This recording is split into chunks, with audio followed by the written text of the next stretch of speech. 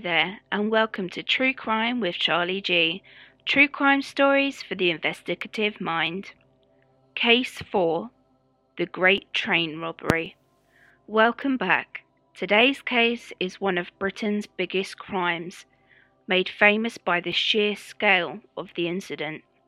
We head back to August 8th, 1963, at around 3 a.m.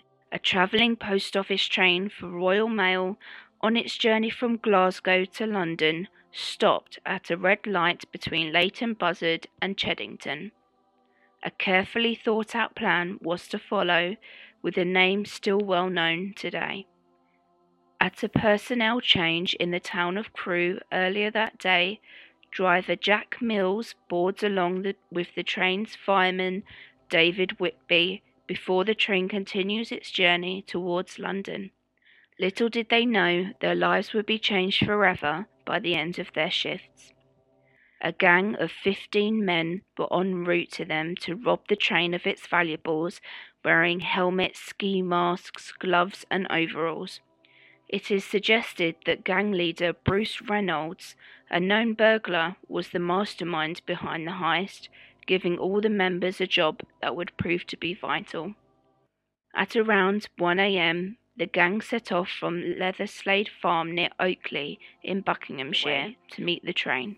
The day of the job was carefully planned to take place following a bank holiday in Scotland, so it would carry more high-value packet mail than usual, containing a huge amount of money, especially banknotes, as banks sent their money to be deposited.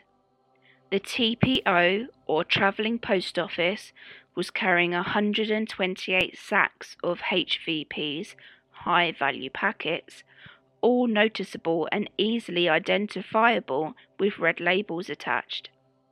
A staggering 120 sacks containing 636 HVPs would be stolen during the robbery. Aided by accomplices providing sensitive train schedules and cargo information, the plan was set into action. At their chosen location, a signal light was tampered with. By covering up the signal box's green light with a glove and diverting its power through a hooked-up battery, only a red stopping light was visible to the oncoming Royal Mail train. Following the light's instructions, the train came to a standstill. The train's fireman, David Whitby, disembarked to investigate. He subsequently found that the phone lines had been cut, so no communication could be made with the signalman. On his return to the train, Whitby was confronted and captured by the gang. He was unharmed, but driver Jack Mills was struck in the back of the head. As the train was being boarded, the driver put up a fight before being hit by one of the gang. It is not known for certain who struck Mills, but it is believed to have been one of the hired heavies taken on for the job. As planned, the first two carriages of the train were detached. It was intended for one of the gang members to drive the train from here, but found that he did not know how to control it, having only driven diesel shunters, not large transport diesel trains. An adjustment to the plan was needed for them to carry on successfully. Jack Mills was then forced, with a serious head injury, to drive the train a further half a mile to Bredego Bridge, the location for unloading. As the carriages were being disconnected, the 5 officers working in the high-value packet coach heard steam escaping from the connector and saw the third coach was detached. The officers assumed that the connecting coupling had accidentally broken. They attempted to attract attention by pulling the communication cord and then by opening the window and shouting out. All attempts were unsuccessful. No officers were aware there was an attack on the train until one of the coach windows was smashed. One of the officers called out, "It's a raid," and an attempt was made to fasten the corridor door and pile bags against it, but this was also unsuccessful. One assailant, brandishing a heavy metal crowbar, entered the coach through the offside centre window. Others then entered through the corridor door, threatening the 5 officers and making them lie down on the floor at the far end of the carriage. One robber stood guard while others threw bags of the high-value packages out to the other members of the gang who had formed a human chain to load the waiting vehicles. After the bags were loaded, the driver Jack Mills and fireman David Whitby were bundled into the coach with the other 5 officers. All 7 were then ordered not to leave for half an hour, but as soon as things went quiet, 2 officers left and raised the alarm. There were no police or security on the train, but there were more than 70 mail sorting staff on the train. However, they were completely unaware of the events that were unfolding. The Royal Mail did possess a further 3 trains that were better equipped for safer travel of such high-value cargo, but potentially by design, all 3 high-security trains were out of action that night. One not fit for purpose was used instead. This fueled speculation that the security trains had been tampered with to make them unusable by someone employed by the post office, making it an inside job. Such was the gravity of the situation, the Postmaster General returned home early from his holiday in Spain to deal with the incident. The gang made their way back to the Leatherslade farm to divide up their haul. To add insult to injury, the gang celebrated their victory, even playing Monopoly with real money they had just stolen. It was here that the great plan would begin to fall apart. The police had been informed, and the media had already caught wind of the incident. The gang heard a report on the radio reporting about the police search. Perhaps unluckily, an error was made by the radio station. It stated that the police were searching farms and houses within a 30-mile radius, rather than the actual 30-minute area. This gave the gang a heads up, but also scared them into feeling the need to leave earlier than planned. This would mean they would spend less time than they would have wanted cleaning and covering their tracks. A plan had been made to destroy any evidence by burning down the farmhouse after they had left, but this was never carried out by the people they had paid to do it. It would result in a wealth of evidence and fingerprints being left behind. The post office's own policing department, the investigation branch, was called into action. Every available staff member was put on the case. They looked into every single one of the 70-plus post office employees who were working on the train that night. A £260,000 reward was offered as an incentive for detecting the thieves, of which £10,000 was contributed by the post office. Officers from the Buckinghamshire Constabulary were joined by the British Transport Police and detectives from the Metropolitan Police's flying squad.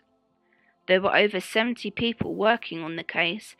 A total of 2,000 official reports were documented. The police and investigation branch received many tip-offs in the days after the robbery, one of which was from a worker in Leatherslade named John Maris. Maris first became suspicious of the neighbouring property when he heard that the new occupants of the farm had offered £100 over its asking price, a large amount of money at the time. Unlike with most new homeowners, there was also no work done on the house such as decorating, and the windows were all blacked out. On the day of the robbery, vehicles including a lorry had appeared on the yard of the farm. Maris phoned the police, but it was not until a further call the next day the police sent a car to investigate the farm. On the arrival of the officers, it became obvious that this location was the robbers' hideout. Behind a hedge, a grave-like hole was found with a spade sticking out from it. The hole was filled with, and surrounded by, empty mail bags. More bags were found around the house, with a pile in the cellar of wrappings marked National Provincial Bank. This was one of the known banks transporting money at the time of the robbery. This location would become to be known as the One Big Clue. The containment area was made around the farm, which was maintained by 10 constables each shift. A team of fingerprint specialists and photographers were brought in under the command of Detective Superintendent Ray from the Metropolitan Police. They searched the premises, outbuildings, and various items found within for clues.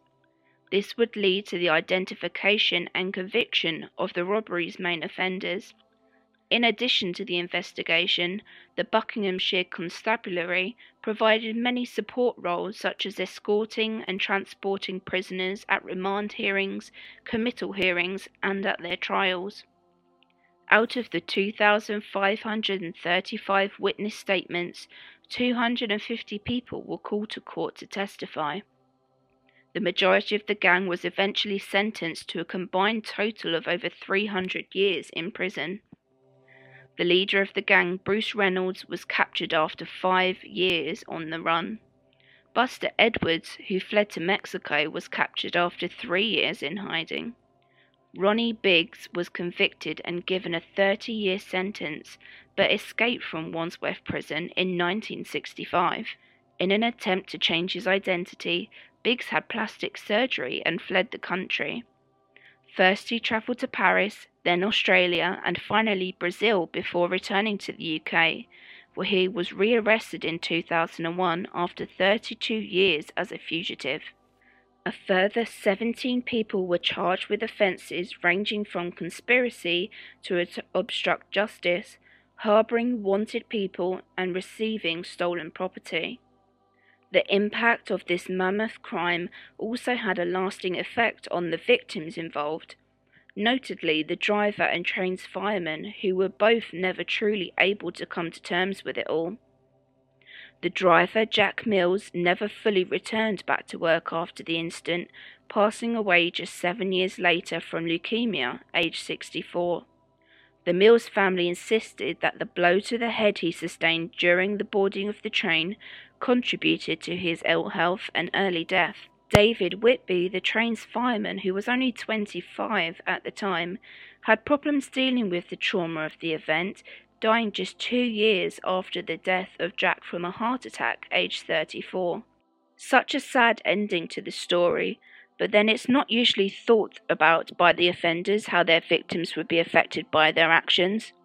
Their crimes are now known as one of the greatest in British history. This has been True Crimes with Charlie G. Thanks for listening. See you next time.